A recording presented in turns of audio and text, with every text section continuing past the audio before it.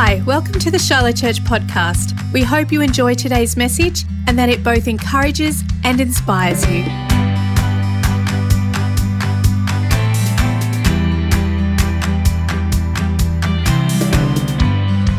Come on, who wants to hear from God this morning? I say this a lot, but I think we need to be reminded. I don't turn up to church for a TED talk. I can do that at home. I don't turn up to church for Christian karaoke. I can do that at home. I don't even turn up to church to give because I can do that electronically at home. But I come because I want a God encounter, and it's scriptural, something special happens when multiple believers gather together with a desire to encounter God. It's scriptural. It's as old as time itself. Something special happens in the room. Like there's this scripture where Jesus says, if two or more are gathered together in my name, give us a wave if you're gathered for Jesus. There's about 40, so that's good. It's about a quarter of the crowd here, a third of the crowd. It says, if two or more are gathered together in my name, I'll be with them. That's Jesus speaking, which means even if you can't see him, even if you can't feel him, even if you don't notice his presence, Jesus is here. He's walking up and down the altar. He's walking up and down the aisles. He might even be walking through your seat as we speak right now, which is kind of incredible if you think about it. Because everywhere that Jesus turned up in Scripture, something special happened, right? Even when he's walking to somewhere or from somewhere and he hasn't even arrived yet, miracles would happen. Things would actually break out. Which means if you are here today, you could encounter the miracle power of Jesus Christ. So you might have come and sung songs, which is great. You might have come in and given, which is great. You might hear me preach, which is great. But you could have a divine encounter with God. So here's what we're going to do. I want everyone to close your eyes. I want you to look around. If you want a divine encounter with Jesus, I want you to lift your hand. Not for me. I don't need to see it. Although my hand is raised because I want Jesus to see me. Say, Jesus, I'm here. I could be at home. I could be fishing. I could be at Kmart picking up a bargain. But I'm here because more important than all of those things is encountering you, encountering your presence. Now, just know when your hand is raised, we're not specifying. Who knows what Jesus might do? He might answer the miracle you're praying for. He might give you one you haven't asked for. He might challenge you. He might do something else completely off the scale. That's the thing with Jesus. He does his own thing. But he does love to encounter his people. Jesus, we just thank you so much for your presence. We honor and acknowledge your presence in the room. Even though we can't see you and many of us can't feel your presence, we acknowledge that you are here in accordance with your word. And so, Jesus, I pray for every hand raised and maybe even a couple that haven't that should have. God, I pray that you would encounter us, that you would do something in us, that your will would happen on earth as it is in heaven, that we would see your miraculous power at work in Jesus' name. And everybody said, Amen.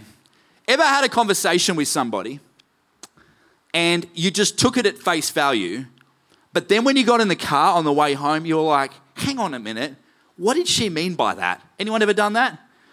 Like you're on the phone, it's all good, and then you get off the phone and later on you're like, hang on a minute, what was that guy actually saying? Anyone ever had that? In the moment, it seems good. In the moment, it seems fine. In the moment, it seems very normal. But later on, when you're reflecting, you're like, hang on a minute. I think there was a little bit more going on there than that. Were they insulting me? Were they encouraging me? Was that a job offer? Were they flirting with me? Whatever it might be, there's more going on than meets the eye. There is this passage of scripture, and I was looking at it, and what's unusual about it is it isn't very weird, which for me is an unusual thing because I love the weird parts of the Bible. So I read it, and I took it at face value, and I was like, that's a very nice passage of scripture. But then the Holy Spirit said to me, that's the Miracle Month scripture. And I thought, fascinating. But then as I thought more about it, I'm like, hang on a minute. Is there something else going on here? And there's this little bit of nugget right at the very end that really made me pause and think about it. If you've got a Bible, why don't you turn with me to the book of 2 Timothy chapter 2, verses 3 to 7. 2 Timothy chapter 2, 3 to 7. If you've got a physical Bible, it's right near the end. So you just flip through to the back of the Bible and go back a little bit. You've got a digital Bible, it's in the New Testament, scroll right through to the end. You could Google this if you don't have a Bible, 2 Timothy. They'll put the scripture on the screen if you don't have it, so you'll be able to read along. And I brought my Bible. I will read it to you. This seemingly obvious yet not so obvious part of Scripture. When you got it, say, got it? If you don't have it, I'll give you 10 more seconds and then I will read this unusual passage of Scripture. It says, "You therefore must endure hardship as a good soldier of Jesus Christ. Pause. So it's saying, even if you are a Christian, even if you're full of the Holy Spirit, even if you've been at Shiloh since Jesus was a kid, you're still going to go through some tough times. We all go through tough times, which is a great way to start this scripture because it's actually kind of encouraging. Because I don't know about you, sometimes when I go through tough times, I think, is that just me? Is there something wrong with me? Am I a little bit messed up? Why does this keep happening to me? So he is saying here in scripture, no matter how great you are, no matter how perfect you are, no matter how full of the Holy Ghost you are, no matter how many times you pray in tongues, no matter how many miracles you've seen, everybody's going to go through stuff that's a little bit tough from time to time. But then he goes on and he describes the kinds of people that go through tough times. He says, no one engaged in warfare entangles himself with the affairs of this life, that he may please him who enlisted him as a soldier. Soldier. Everyone say soldier. And also, if anyone competes in athletics, he is not crowned unless he competes according to the rules. Everyone say athlete. Come on, say it like you mean it, athlete. The hardworking farmer must be first to partake of the crops. Everyone say farmer. And then something really weird happened here. Consider what I say, and may the Lord give you understanding in all things. Now that line is weird. Because give us a wave if you've been in our church 6 months or more. Give us a wave in our church if you've been here a year.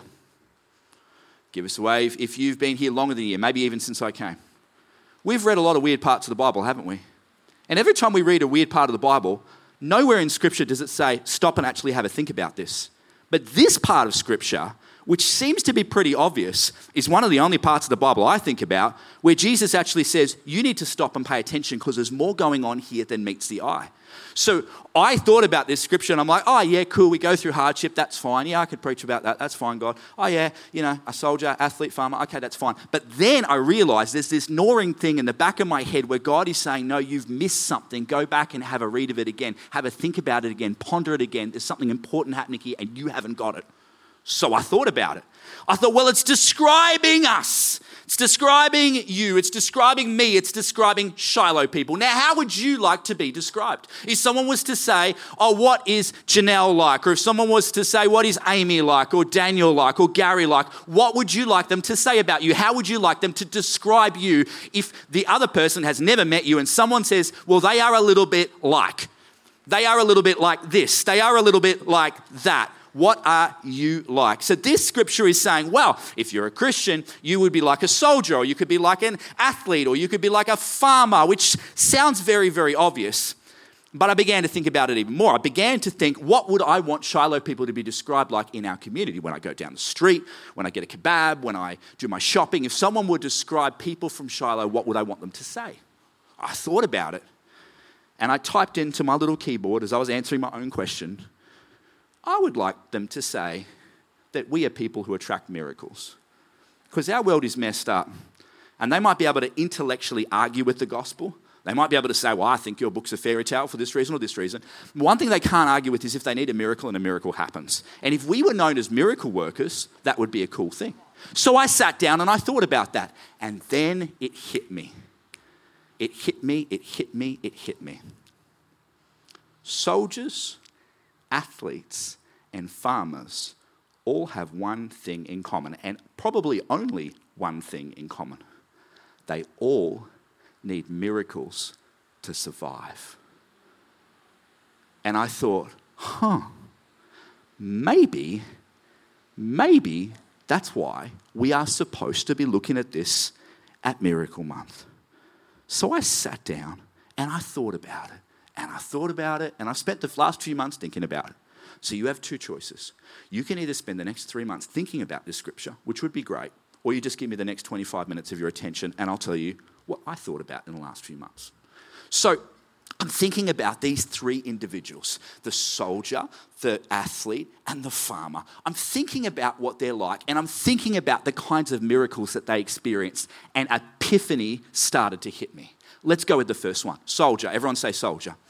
Imagine you're a soldier and it's the night before you are about to go to war. You're in your tent, your gun is cleaned, your outfit is ready, your boots are polished, and you know at 5 a.m. in the morning, you begin to march into the battlefield to go to war. There's a whole lot of things running through your body. Your adrenaline is pumping. You're nervous. You're excited. You're scared. This is the moment you've trained for. But yet at the same time, you're like, am I actually going to come home alive? You think about your wife. You think about your kids. You think about your fellow soldiers. And you're sitting there and you're staring at the ceiling of your tent. You can't go to sleep. It's nearly midnight right now. You know you need sleep because you're marching at 5 o'clock in the morning. And so, being a good soldier who loves Jesus, you decide to pray. The question is, what are you praying for? What's the number one thing a soldier prays for? Now, I've been blessed because I've been able to pray for soldiers before they've gone off to war. And so I thought about the number one thing that soldiers want prayer over. You might say, well, safety. They want to come home alive. No. That's usually like the number 2 thing that they're praying for. Because have a think about this. What's the point of you living if all of your comrades die and you lose the war? The number one thing that every soldier that I've ever prayed for prays before they go into battle is that they would be victorious. If you're taking notes, number 1, everyone say number 1, miracles of supernatural victory. Miracles of supernatural victory.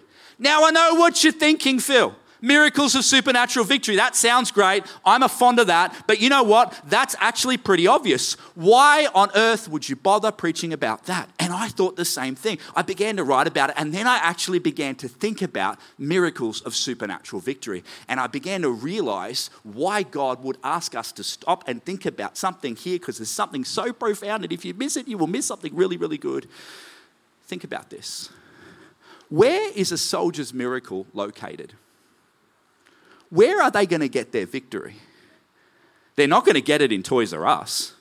They can't order it on a drive-thru at McDonald's. And they might have a very successful victory, but they can't go and order another one when they're sitting at a 5-star resort somewhere on a tropical beach sipping a non-alcoholic pina colada. It ain't going to happen then either. So where is a soldier's victory? Where is their miracle located? It is located on the battlefield. Then I began to think about something even deeper. So this passage of scripture was written by a guy who was a Roman citizen. So I would assume that most of his understanding, because he wasn't a soldier, of war and of soldiers would come through Roman soldiers. And Roman soldiers had a little bit of a habit, the Roman army had a little bit of a habit, where they didn't like just going to war to protect their borders. They liked taking territory. And they conquered most of the known world, which means to a Roman soldier, his victory wasn't just on the battlefield, it was on the battlefield in enemy territory. And that is when it hit me. See, so often as Christians, we just imagine the miraculous power of God like a little stray cat just running around looking for a home, and we put out a saucer of milk and laps up the saucer of milk, and then we see a miracle. But the reality is, often in life, the miraculous power of God is actually at work on the battlefield. We actually have to strive and fight to see the miraculous power of God at work in our life. Not every one of the miracles that we go after happens straight away. Sometimes it's in enemy territory. In fact, often Satan is sitting on the miracle that you're wanting to see in your life, the healing, the financial breakthrough, the thing in your family, and we've actually got to learn to go to war and fight for what God has set aside for us. But the reality is, quite often, what God has set aside for us is not on home turf. It's not in safekeeping. It's not in our comfort zone. It's actually out in territory that belongs to the enemy, and we have to go to war to get it. Well, that's been my experience. Give us a wave if that's been your experience. If your kids made a decision to walk away from God 10 years ago, as much as you want to click your fingers and have them run back, well, quite often you'll have to go to war to make that happen. If you've been sick a long time, yes, sometimes sickness is delivered straight away like this, but there are other times when you have to go to war and you have to fast and pray to see that happen. When you're dealing with a legal issue or you're dealing with a financial issue, hey, I love the checks in the mail and the radical turnarounds, but often I have to go to war to see that happen. Is there anybody else that's ever had to go to war for something that they want in life? And so often we think that God isn't in it because we have to fight. It's actually quite the opposite. So often what God wants us to do as Holy Ghost soldiers, full of the power of the Holy Spirit, is we need to go back into the enemy territory and we need to take back the miracle that the devil has stolen from us. And we might need to go to war for a while. And it might be a long fight. And it might be difficult. But how many know if the war is worth winning, then it's worth fighting for? And as Christian soldiers, we need to be willing to go out there and do that. It's worth seeing your kids get saved. Go to war. It's worth seeing that financial breakthrough in your business. Go to war. It's worth seeing our community transformed. Go to war. We have to be willing to fight for what we want. And yes, Satan sometimes sits on your miracle. And yes, it looks like the enemy has the upper hand, but that's why we need miracles of supernatural victory. Miracles that are found on the battlefield, often not found in the home. And some wars take hours, some take days, some take weeks, some take months, and some take years. But if a war is worth winning, then it's worth fighting for. Your kid's salvation is worth going to war for. And it might take a while, but it's worth going to war for. Buying that home, your dream since you're a kid, worth going to war for. May not happen this week, but it's worth going to war for. You need to fight for the things that God has put aside for you. If you believe that, say amen. I love seeing my family members get saved that are away from God. Give us a wave if that's anybody else's dream miracle. Whether it be siblings or cousins or whatever. I remember when my brother walked away from God. He walked away from God while he was still in primary school. He just saw a lot of stuff and didn't know how to process it. So, I have other family members that walked away from God, became atheists. That was almost easier to deal with than my brother's walking away from God, because he believed in God, he just hated him. And so, everybody prayed and fasted, believing for a miracle. And after a few months, nothing happened. So people began to drop off. But you know, if a war is worth winning, it's worth fighting for, right? So I kept praying. I kept fasting. I kept believing. After a whole year, nothing happened. After 2 years, nothing happened. After 5 years, he got a lot worse. He got demonized. He absolutely hated God. He hated anything to do with God, hated the Bible, would curse God any chance he got. Everybody else said, well, it's just, hey, you win some, you lose some. Free will.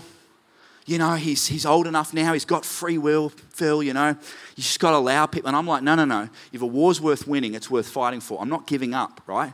Yes, the enemy is sitting on that miracle right now. And yes, I'm grossly outnumbered in this war. But I believe in a God that grants miracles of supernatural victory. And I will go to war and I will fight until I receive a result. So I fasted and I prayed and we'd do miracle things and I'd stick 50 cards in there and I'd be responding to the altar call on his behalf and I'd be anointing his name with oil and I'd rock up when he wasn't home and pray in his bedroom. I'd do all that kind of weird stuff, right? Just anything I could in the hope that I could see a turnaround. And guess what happened? You'll be very excited to hear. After 8 years, nothing happened. He got worse. But you know what? If a war's worth winning, then a war's worth fighting for, right? Yes, the enemy sometimes sits on the miracle that God has got aside for you, but we have to be willing to go to war to get it. So I kept fasting, I kept praying, I kept believing. I had to keep my heart sweet and my heart pure. Every time he rejected God in my presence, I'm just like, no, God, fair enough, Lord. That one hurt. We're going to go at it again. Sometimes my heart would get a little bit wounded. Anyone else gone for something in God? It didn't happen. Your heart got a little wounded. Had to go back to Jesus' med tent. And you had to, stitch me all back up again. A little bit of recovery. Need a little bit of oxygen. And then I'm back out fighting again. I refuse to give in. I refuse to let the enemy have the upper hand. Because here's the thing about Satan. He is stubborn. And we just sometimes got to be more stubborn than Satan is, right? So I just thought, well, you know what, Satan? Well, I got breath. I'm going after you.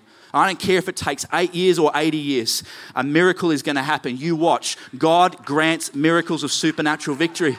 And after 10 years, nothing happened. But I'm like, you know what? If it takes 100 years, I started praying for long life for my brother. And long life for me to be long enough to see the victory. 11 years after I started praying, 11 years after I started fasting, 11 years after I started anointing things with oil, 11 years after I started believing in a God of supernatural victory, 11 years after I started declaring if a war's worth winning, then a war's worth fighting, 11 years we were chatting on the phone and he casually let slip that he'd become a Christian. Now, I can't take the credit. That credit belongs to Jesus. I didn't lead him in any prayer. He didn't respond to any altar call of mine. He'd never seen me preach. But the thing is, God listens to your prayers. God is waiting for your prayers. God is ready to respond to your prayers. And don't be discouraged when it's like, well, I've been praying for 6 months and I guess it hasn't happened. Well, free will. Well, that bill. No. Go to war for the stuff that God's called you to go to war for, right? Go after the miracles that God's called you to go after. It doesn't matter that Satan is sitting on your miracle. Wrestle him off that throne, right? Say, no, you can't have that. That belongs to me. You can't have my brother's soul. It belongs to Jesus Christ. And I will fight while I have breath to see that take. You know what I mean? Give us a wave if you know what I mean. We got to go after that stuff, right? That's why prayer is so important.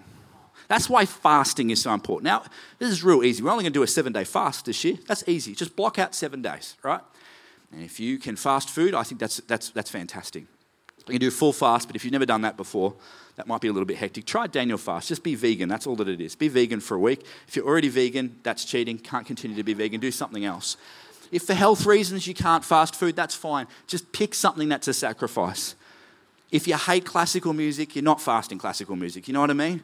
But if you love your TV and Netflix, maybe cancel that for a week and see how you go. And every minute that you would be spent doing whatever that is, social media, TV, food, whatever, spend that time going to war for the things that God has called you to go for war for. Because let me tell you, even though it looks silly in the natural, it has power in the heavenly realm. It has power in the spirit realm, right? Because it's not just God that listens, the enemy does too. And he will eventually back away if you keep fighting and don't give up. If you believe it, say amen. So don't believe the lie that says, well, the battle's over, Phil. Well, free will. But I've been praying for a year. Just got to accept the consequences. You don't have to accept anything. The Shunammite woman's son died, got raised from the dead. Lazarus died, got raised from the dead. I bet you the devil thought Jesus had lost when he died. He came out of the grave. I don't know if you've heard that before, right? Even when you think it's over, you tell the devil, no, it ain't over till it's over, till it's over. If the war's worth fighting for, then a war's worth winning, and I will go to war over that. Which brings me to my next miracle, to the next person in our story, the athlete. Imagine you're an athlete.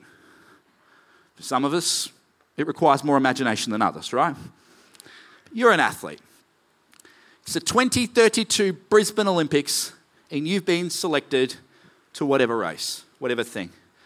It's the gold medal heat, and it's the night before, and you're in the Olympic Village staring at the ceiling. Adrenaline pumping through your body. Nervous as anything. Whole world is going to be watching you the next day in your race. Just like the Olympics, which was around when that part of the Bible was written. But now it's 2032. What are you praying for? What are you believing for?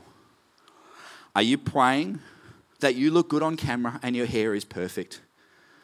Well, maybe, but that probably wouldn't be your number one prayer, right? Are you praying for sponsorship deals? I hope people see me and just think that I'm just be a great brand ambassador and they write me big checks. Yeah, maybe, but that probably wouldn't be your number one prayer, I would think. I wouldn't be my number one prayer. If I was lying in the Olympic Village, my number one prayer would be for success. I would want to win. Who would want to win if that was you? You're going for gold, right? No one's running for last place here. Number 2, everyone say number 2, miracles of supernatural success. Miracles of supernatural success. Now, that's another one of those ones that looks very obvious. We just be like, oh, well, yeah, okay, I understand that. It's fine. That's no big deal. No big deal. Thank you very much. Thank you. I can go home now. It is very obvious, really. Miracles of supernatural success. You want them and I want them. We all want them. That's not very obvious. But then I started to think about it a little bit more. I remembered that annoying verse 7 where it says that we should stop and think about this. Because obviously there's something that's not so obvious that we are in fact missing in this particular passage of Scripture. So I began to think, what is it that I'm missing about the athlete? Why, of all the things, God could have picked a dressmaker, God could have picked a circus freak, God could have picked all kinds of things, but he didn't pick any of that stuff. He picked an athlete. Why an athlete? And I began to think about it. And I realized, if you were selected for the Olympics, and you'd won all the qualifying heats, and you were there the night before the big race, do you realize that you are already successful? I mean, to even get selected for the Olympic squad, what they're saying is you're the best, or one of the best if you've picked 2 or 3 athletes, at this particular sport in the whole country. In fact, what they're actually saying is you're not even just the best in the country. You're one of the best at this particular thing, whether it be street luge or athletics or swimming. You're one of the best in the entire world at this thing, which means you're already successful. But here's the question. How did you learn to get to this position? It's not really like you just met the right guy and, just hung out for a bit and he's like, I think this has been fun. You should represent our country. No. You can only get selected to run the marathon race. You only get selected to be in the, water polo championship. You only get selected for that thing because not only have you proven yourself to be one of the best, but you've proven it over a significant period of time. You've already won records, you've already won races, you've already won other medals and smaller things. This is really just a validation of the fact that, you are already successful, which means all the athletes that I have ever met have one thing in common. They have a lifetime of success behind them before they even get to the big race. I know you're saying, well, what is that? Why should I care about that? They have been trained for just this moment, which means maybe those little annoyances, those little things that keep popping up in your life again and again and again might actually be God's training ground for a bigger miracle down the line. Like, for example, maybe you're wanting one day to buy a house and you need an $80,000 deposit. You don't have enough faith for an $80,000 deposit. You have never even imagined God could do a miracle like that in your life. So God says, okie dokie, let's not worry about the $80,000 right now. Can you believe for $800? And then God allows the head gasket on your car to blow up or some other stupid bill out of nowhere that's $800. Not that God caused it, chill out, but he allows it. He doesn't interfere in that moment. And then you get the bill and you stick it on your fridge and you're stressed. And this is a stretching experience. Man, I don't know about that. Now, you have two choices. You can just ignore it and take the hit, or you could use this as an opportunity to work on your miracle muscle. Put a little card in. Believe in faith. Maybe even fast. You say, well, that's a bit silly. It's only $800. But if you don't know how to pay that bill, anyone that's been stressed about an $800 bill knows when you don't have the money, $800 is a lot of money. So you go on this journey. All of a sudden, you see God come through at the 11th hour and it just stirs your faith. Now you can believe for $800, like a kid winning a year 10 athletics competition, building for his Olympic dream. Next thing comes along, it's a $5,000 bill. Well, this is scary. I didn't actually realize the engine on my car would blow up. This stupid car, you should probably buy another car. Now, why does this happen? So you've got two choices. You can weep at the altar, cry out to God how unfair God is, what a mongrel God is, he doesn't intervene, the stupid car that you've given me, blah, blah, blah, blah, blah, blah, blah, blah, blah, blah, blah, blah, blah, blah. Or you could realize, God's training me.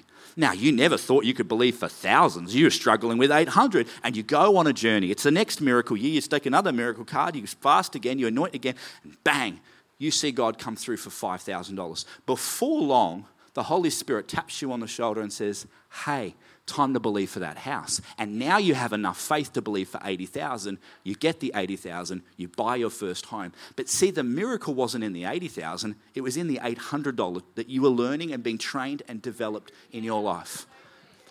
Maybe you're always sick. Maybe you're always struggling financially. Maybe there are always issues in your family.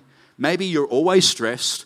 Maybe you're always anxious. Stop and pay attention, because you can either ignore those things or realize that God is actually training you for something bigger and better in your life. And we often don't recognize it, but funny enough, the devil does. I believe that the enemy always quarrels over the miracle wells that God has put aside in your life. So rather than get disillusioned and discouraged every time something seems to keep happening in the area, stop and ask the Holy Spirit, what are you coaching me in? What are you developing me in? Because like a star athlete, you don't just run out on the Olympics as an 11-year-old. You have to work at it,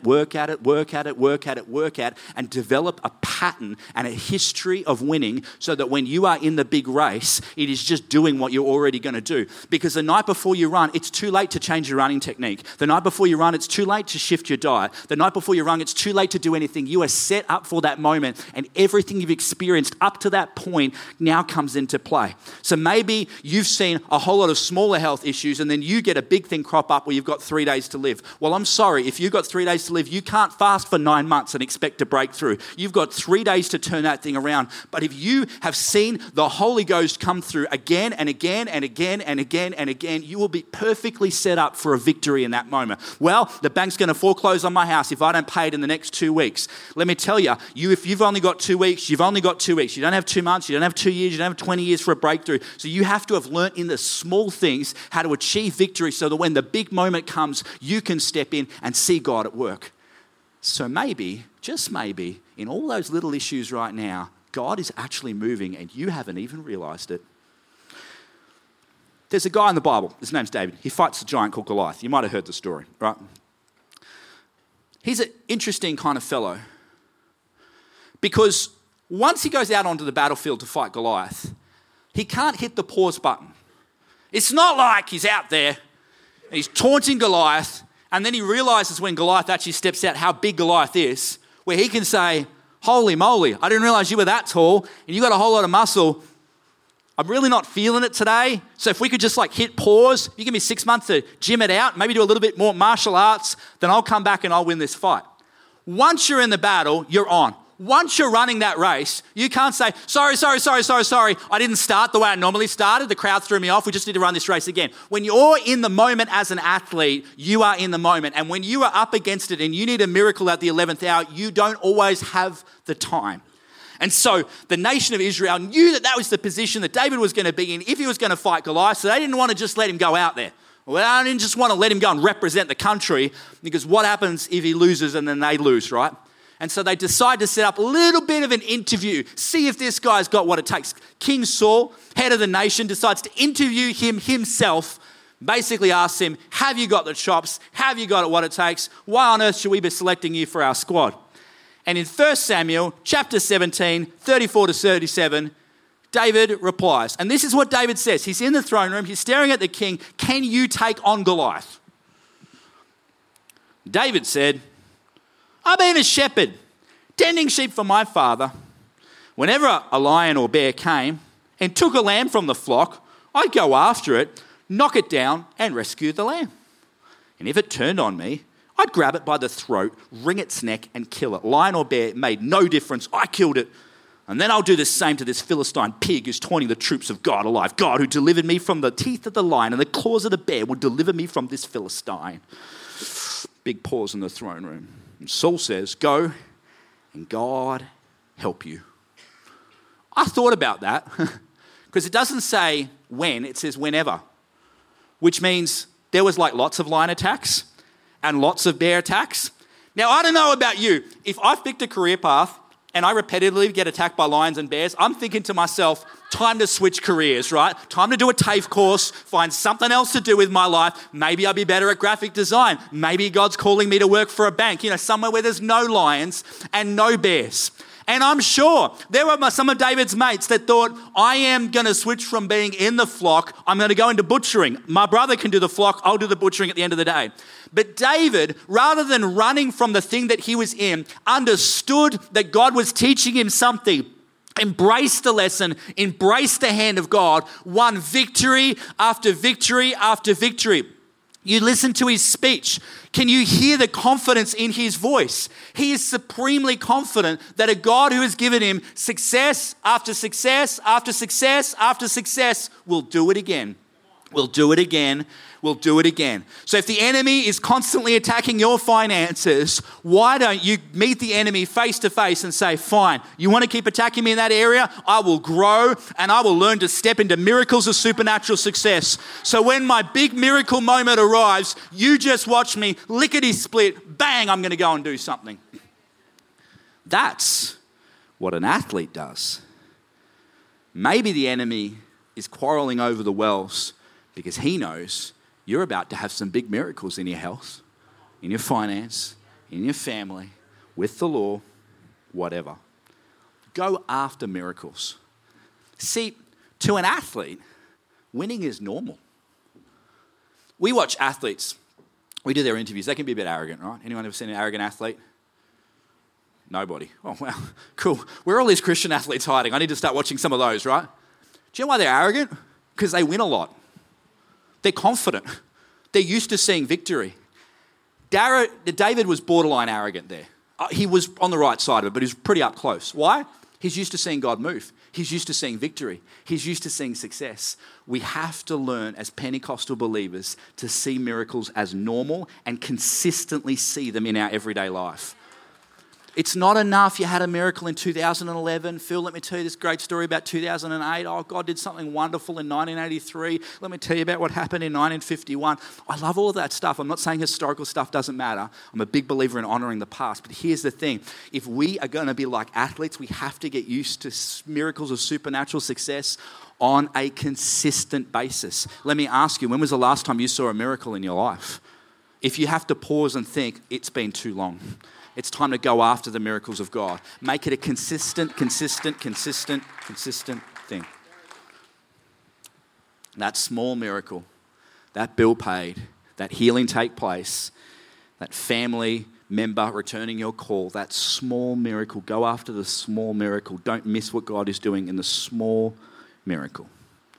Speaking of small, the last person on our list definitely understands the power of small things. That is a farmer. Now, you've imagined yourself as a soldier. You've imagined yourself as an athlete. So imagine yourself as a farmer. You've gone and bought, 5,000 acres of land. And you're sitting in your farmhouse. You're a veggie farmer. You've seen the price of lettuce and you thought, I need to start growing lettuce. This could be good. It's a good financial move. And so you've got all your lettuce seeds ready to go. It's the night before you go and plant all your lettuce seeds for your big financial explosion. What are you praying over? What are you believing for? What's the thing that you're wanting to see happen? Well, let's be real. Even if you're single, it's probably not that farmer wants a wife, although that might be prayer number 2. Is it going to be that it's not too hot when you're on the tractor? Maybe, particularly if you're, out in the NT somewhere, but probably not. Probably not number 1 prayer, I would think, right? Is it that you look absolutely fantastic in that flannel for that selfie? Most farmers I know don't take a lot of selfies, so, you might be the rare exception of the rule, but I still think that probably wouldn't be the number 1 prayer in your moment. As you stare at the ceiling, knowing that you have to be up at 3:45 in the morning because farmers get up at ungodly hours, and you are going to be in that tractor by 4 a.m., what are you praying for? I would think that you're praying for a harvest. Not much point planting a seed if it all dies, right? Seed's very expensive. Some farmers I know will take out $1 million loan to buy seed. $1 million. That's just 1 year's worth of seed. So you're believing for a harvest, right? You're believing for a lettuce harvest. If you're taking notes, number 3, everyone say number 3. Miracles of a supernatural harvest. Miracles of a supernatural harvest. Now, this is another one of those things that's really simple, but actually kind of deep and complex if you think about it. Miracles of a supernatural harvest. So you can't sleep. It's 11:45 at night. You've got to be up in like 4 hours to go out and plant this seed. What would you lay hands on? Well, you can't lay hands on the harvest. It isn't there yet. Well, I'll lay hands on the weather. How on earth would you do that? You start running around, poking fingers in the sky and stuff, you'll get a reputation in that country town, right? So you can't be laying hands on the weather. You'd pray for it, definitely, and you'd be praying for the harvest, definitely. But that may not be the first thing that you lay hands on. Well, I'm going to lay hands on the tree in the paddock. I doubt that. Again, you start running around hugging trees, you're going to get a rep in the community, which you don't want in a country town, right? So you're not laying hands on trees, you're not laying hands on the sky, you're not laying hands on a harvest because it doesn't exist. What do you have in your possession that you would lay hands on? That you would take that little bottle of anointing oil that you nicked from Shiloh and pour it out over and put your hand on? The seed. You've just taken $1 million loan, right? Which says something very interesting. The miracle of a supernatural harvest is actually locked in the seed. That's where the miracle it is. It isn't in the sky. It isn't in the dirt. It isn't in the trees. The harvest that you're waiting for is locked in the seed. The seed is pregnant with the miracle. And if you don't understand that principle, you're never going to see a harvest. If you don't realize the seed is the thing that you've got to protect, you're never going to see a harvest. If you don't realize the seed's the thing you've got to pray over, you're never going to see a harvest, because the miracle is in the seed, which tells me that sometimes, yes, God wants us to do the big rah-rah battle victory miracle. That's true. That's a thing. I preached about that. Yes, there are other times when it's small annoyances that just keep happening on repeat, and God wants us to defeat those things and see his miracle power at work so we can get in the culture of that. But there are other times where there's a small little thing, it's a seed, and we are supposed to recognize that that's actually the harvest that we're waiting for. And if we do not recognize that, if we don't learn to lay hands on that, if we don't learn to anoint that with oil and pray over that, then we will never see a harvest. Give us a wave if you're at Leadership Summit. Friday night, Jared Keane talked about how he got led to the Lord. His family came to Jesus. And it all started with a woman who crossed the road with a casserole and was witnessing by giving them a casserole. Which means the miracle of that harvest wasn't in the conversation about Jesus. It was in the casserole. If she didn't recognize the power of that casserole, she never would have seen the harvest. It's actually her crossing the road with the casserole. She was crossing the road with the seed. She was planting the seed in the ground. It wasn't a casserole, it was the seed of a supernatural harvest. Maybe your seed is the fact that you sit next to that person at work all the time. Maybe your seed is a financial thing. You're going to sow a little bit into a business fund. Maybe your seed is in the fact that of all the family members that hate you, there's one that likes you, and that's the one you don't like, but that's your into the rest of the family. Oh, come on. You really like every single person in your whole family? They all don't drive you up the wall? The Lord is watching. But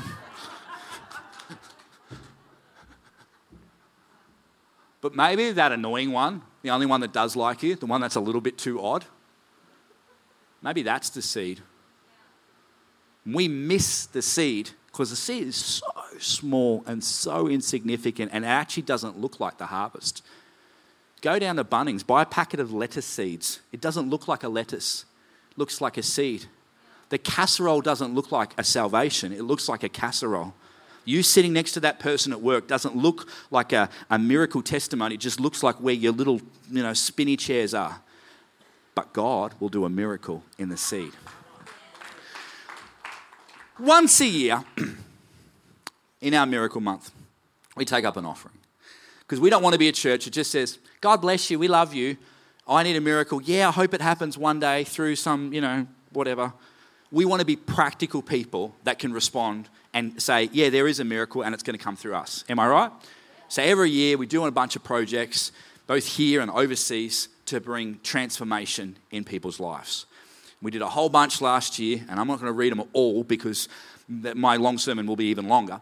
But let me tell you 2 harvests that have come. One of them you probably know about, and one of them you might know about, you may not know about. So I was going back and rewatching and listening to what I preached last year. It was annoyingly prophetic. I didn't even realize it at the time. So one of the things I said is, I feel like God's saying we should just put aside some money for our community care department. And I literally said, and if a natural disaster were to happen, we would actually be ready to respond straight away, and everyone else would be scrambling, but we would be ready. So let's take some money and let's put it aside and see what God does. So we put aside a couple grand, put it in a bank account, and it just sat there. Then at the end of February, start of March, it rained a lot for everybody who wasn't here. Anyone remember it raining a lot? Half of us. I'm glad everybody else from, Tasmania could join us. So it rained a lot. There was a whole lot of people that were cut off from their homes, and they didn't have food, and they needed food right there, right now. So we got a whole team of professional shoppers together, got in our little trolleys, raided Aldi and Woolies and Coles, and scared all the other shoppers as we were just putting stuff after stuff after stuff. And then we packed in all of the bags at the end of the room there. We put them all in, and we just started giving them out to people. And the harvest from that has been phenomenal. not just people responding to Jesus, but people's entire opinion about God and church changing. The influence that we have being reaffirmed in the community, it happened. But you know, the miracle wasn't just that. It was all of those months ago, here in August, when someone said, here's $5 worth of seed, stick it in a bank account, let's see what God does. That was the miracle. You were the farmer anointing God's seed. One more. I felt like the Lord said, let's build a church in Nepal. Like physically build one, not plant one, not Shiloh, Nepal, but just find a church that's struggling, that needs a building, and let's just build a building. It's a bit of an odd thing for me to say, to be honest. Anyone that's known me really well was like, why did you do that? Because church buildings, like building a building, has never really been my thing overseas. I'm just like, all right, whatever. There's plenty of other churches that can do that. But I really felt like the Lord said, just come on, you should just do this thing. So I said, all right, guys, we're going to raise money. We're going to build a building in Nepal for a church that needs it. Little did we know, on the other side of the world, in a little country called Nepal, in a little village, a few hours out in the kind of the jungles of Nepal, there was a pastor who would meet with his people under a tree because he didn't have a building. Now, if you've ever been to Nepal, it gets really, really hot in summer and it gets really, really cold, aka snow in winter. It's not the best place to not have a building, the country of Nepal. But he started doing all these great things and God started growing the church and he had quite a solid congregation meeting under this tree. And he would tell them in the middle of winter in the snow, come on, Jesus died for you, you can handle the snow. In the middle of summer when it was like 8,000 degrees and, come on, it doesn't matter about sweat, we'll all stink together, it's fine, come on, let's... So he started to say to his people, I think it's time we believe that God will give us a miracle of a building, not knowing what was happening in Shiloh across the other side of the world. It's almost like we serve the same God. So God says to me, Phil, tell Shiloh about building a building. I'm like, buildings aren't really my thing, Lord. He's like, well, they are my thing. You should build a building. I'm like, okay, fine, write that down. Talk to the board, hoping, they'll say, nah, it's a dumb idea. They're like, okay, it's a great idea. Let's build a building. All right, fine. Let's go to congregation. We should build a building. A few people are like, that's a good idea. Put some money aside. So they see their first miracle. A non-Christian guy in their village comes up to them and says, I don't know why I'm doing this, but I weirdly think our town needs like a church, so you're not standing under a tree, because that's a bit weird. How much money have you got? He's like, we've got no money. And you got to understand, I've been in offering. Offerings are funny in foreign countries, right? There's like chickens coming up the front of the aisle, and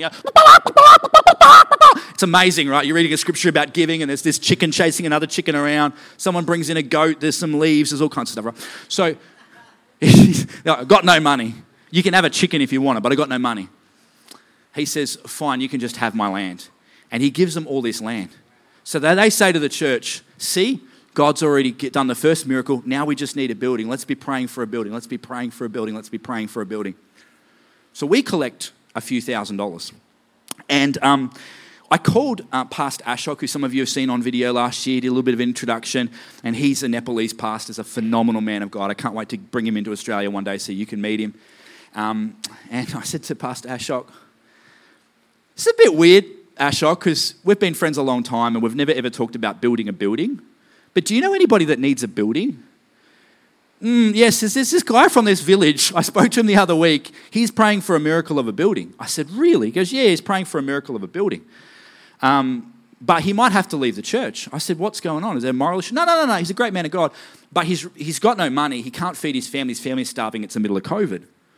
I said, well, the other thing that we were raising money for is like to help out pastors who were in a situation just like that. What if he's going to need some land. Does he have enough land? Oh, he's got heaps of land. I said, what if we put a coffee plantation and some goats and chickens and stuff, and then we build a building? And so we've got some photos on the screen.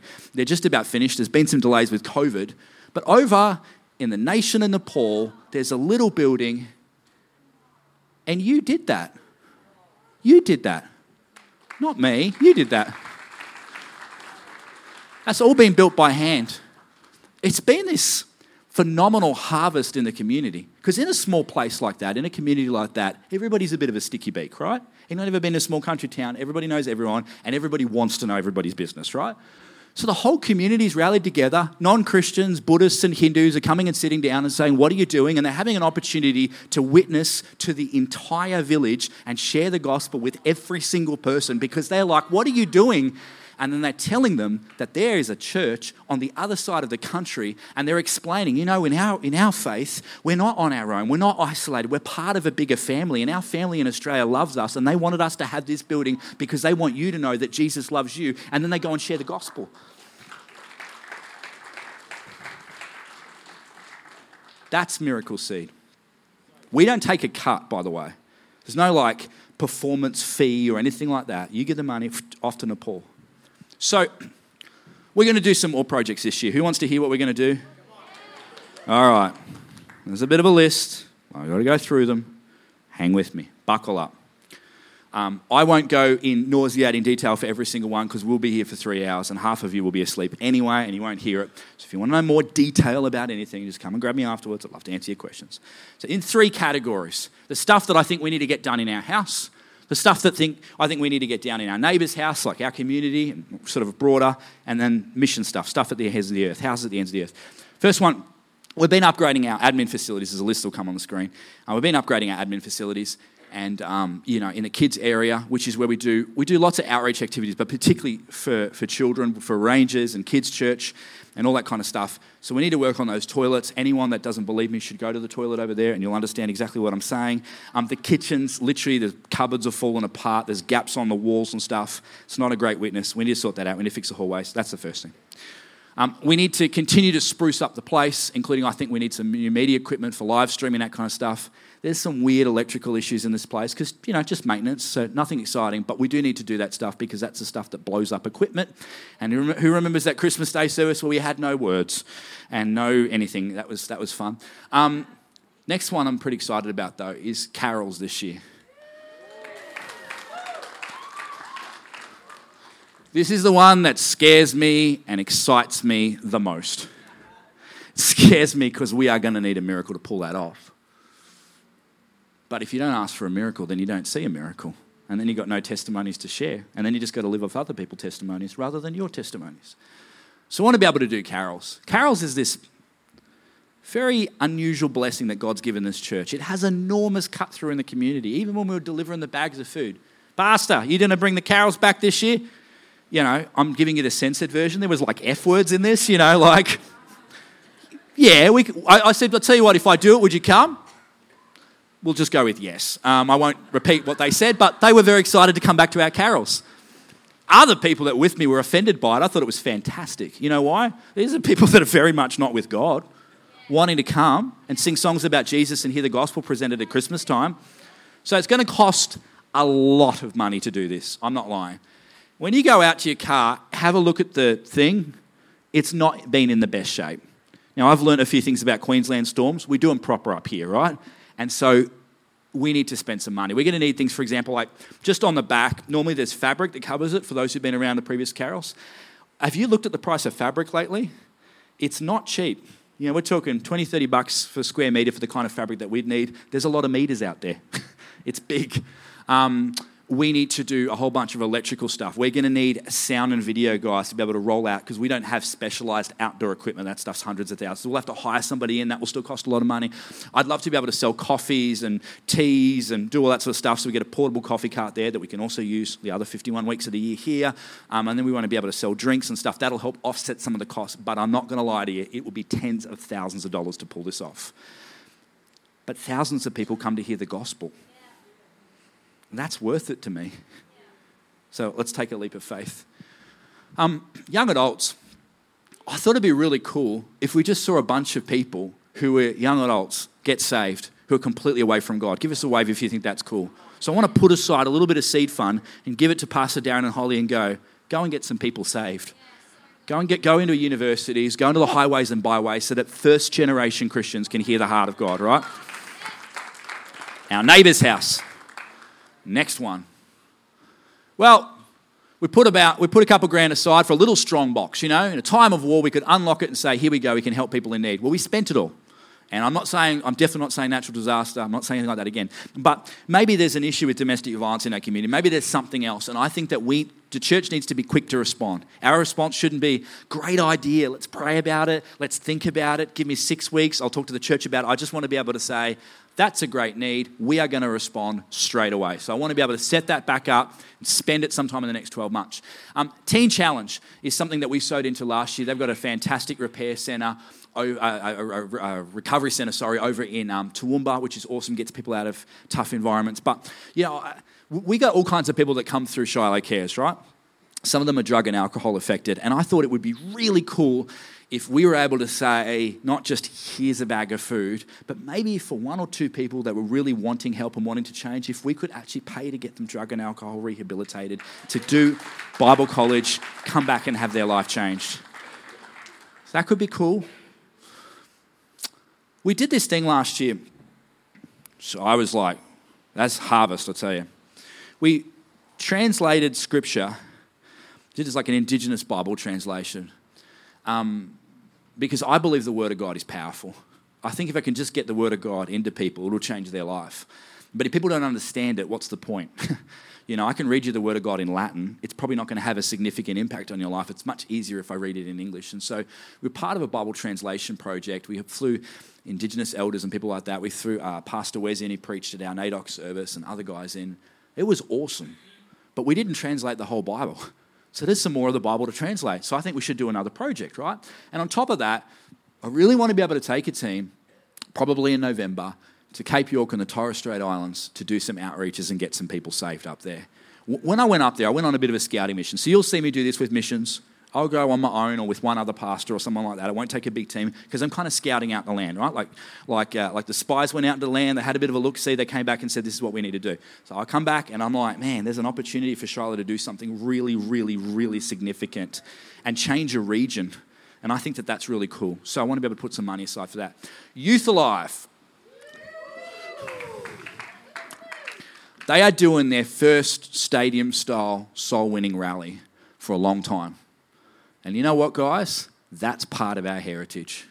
We were the church that did all the creative stuff for Youth Alive back in the day. Youth Alive, and I mean this affectionately, belongs to us. I care about what happens to it because this church should care about what happens to it because it's in the carpet, it's in the seats.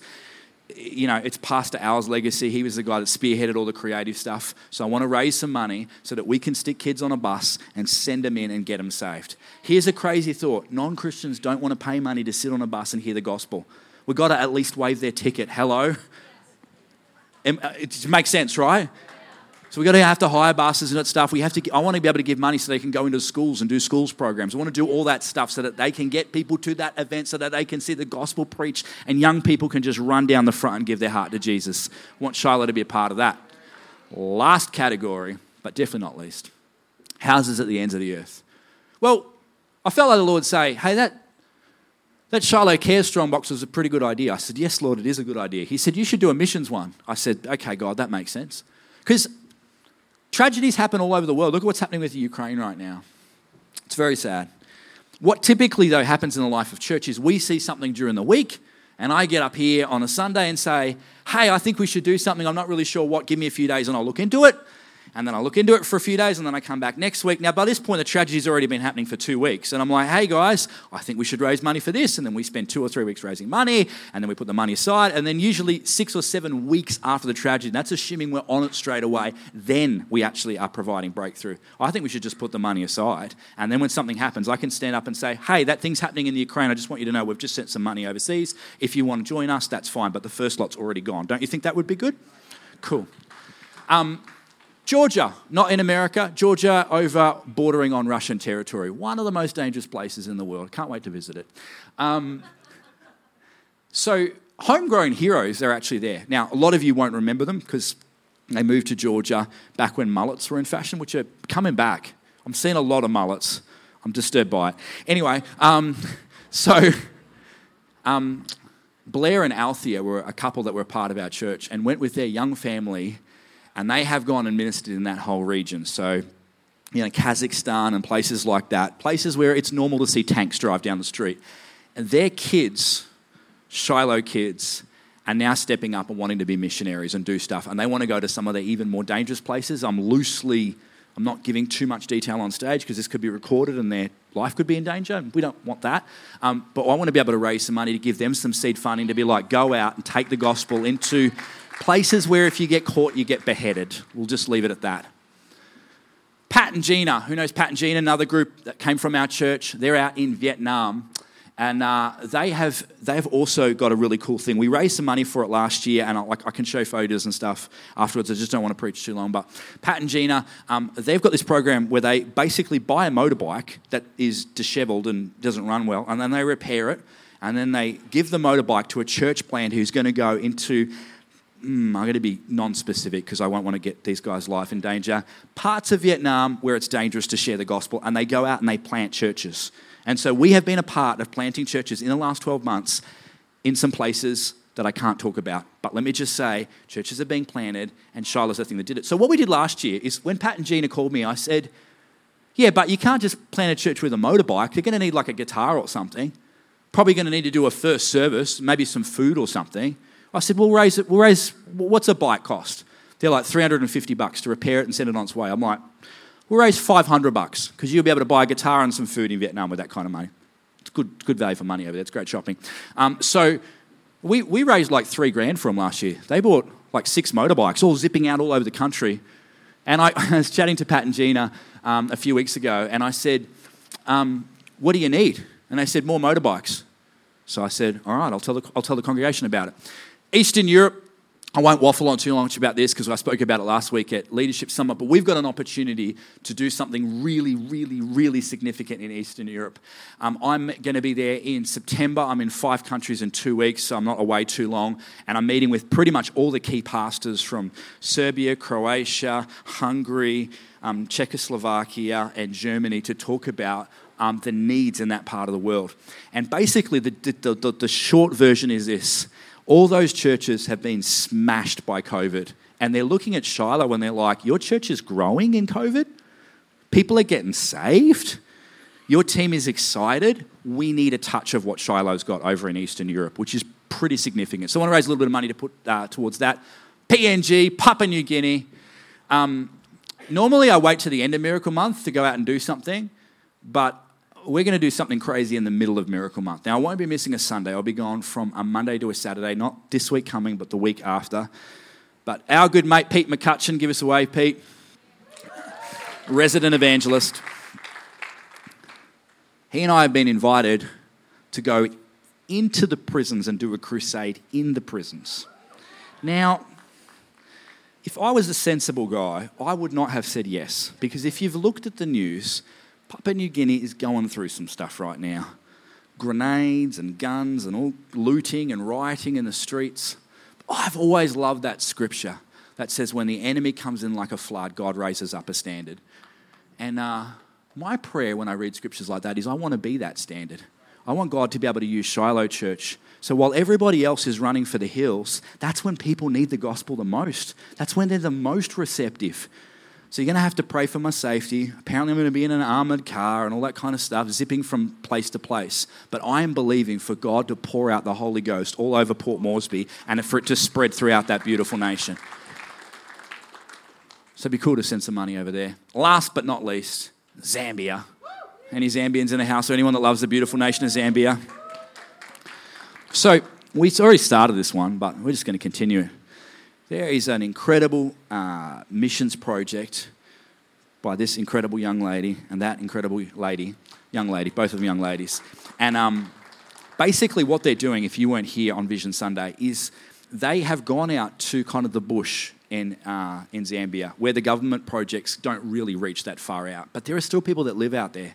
There are kids that need schooling. There are people that need medical treatment. There are people that need the gospel. And they're kind of just abandoned. And so these incredible women oversee a project. There's a little building there where they run a classroom, and we bought a maize grinder, which is really cool. And so that's for their food, but also as an income generator. But I thought it'd be cool if we sent some money to fit out the classroom, some school booklets, some texters, and some pencils. I don't know. Maybe we'll sneak over a rugby ball. I don't know. But I think it would be really cool if we were able to send some money over and help some children over in the beautiful nation of Zambia. That's it. I'm not going to give a financial goal list like people normally would, because I understand with the pandemic and everything, everyone's finances is affected differently. I don't want anyone to feel like they're letting the team down. But here's what I say. We've all got some seed. You might have $5, you might have $5,000. But imagine what would happen if we all put a little bit of seed in. Then next year, as I'm sharing all of these breakthroughs, then we're all a part of the harvest. Who thinks that that's cool? That's what this church has a rich history in doing. So everybody's finances are structured differently. You might say, yep, ready to go, ready to give. You can grab an envelope. You can just tick Miracle Month, or you can do a financial transfer, just do Miracle Month. All of that gets put aside. We don't take cuts or anything like that. All goes to those projects. But if your finances are structured differently, might go once a quarter or whatever else, we've got these little things here. They're on your seats. They're just pledge cards. This is not about us hassling you. It's just about us going, okay, we know that I can go and tell Pat and Gina we're buying 3 motorbikes or 5 motorbikes or whatever, but some of that money is going to come later in the year. So you can fill that out. I don't want you to feel any pressure to give. I'm just saying, I think it's cool that we get to answer people's prayers all over the world, don't you? All right, I'm going to get the band up. I don't know what people would use to describe you. Someone was to say, what are you like? What would your friends say? Would they say, you're a little bit crazy? My friends would probably say that about me. Would they say, you're funny or charming or whatever? I hope, more than all the craziness, I don't mind being called crazy, I'm used to that now, more than all the funny stories or whatever, I hope the thing that people say about us is that we attract miracles like a magnet. I want to be a miracle working church. I want to be a church that's not known for just preaching the gospel, but seeing the gospel come to life.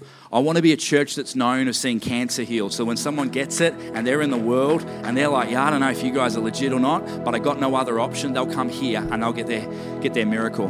I want to be a church that sees marriages restored when it looks like they're on the rocks.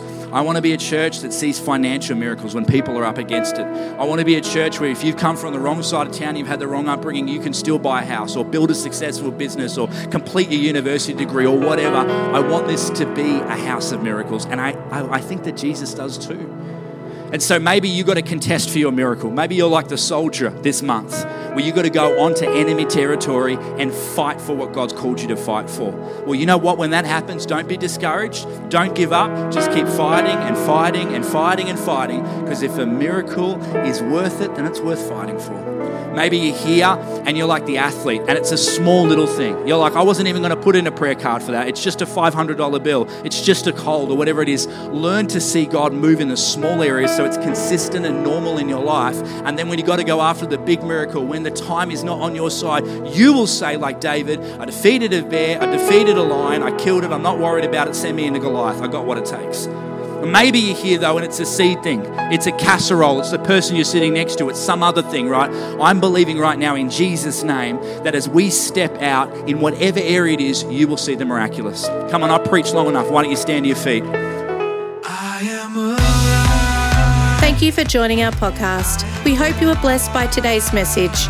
You can connect with us at shilohchurch.com.au.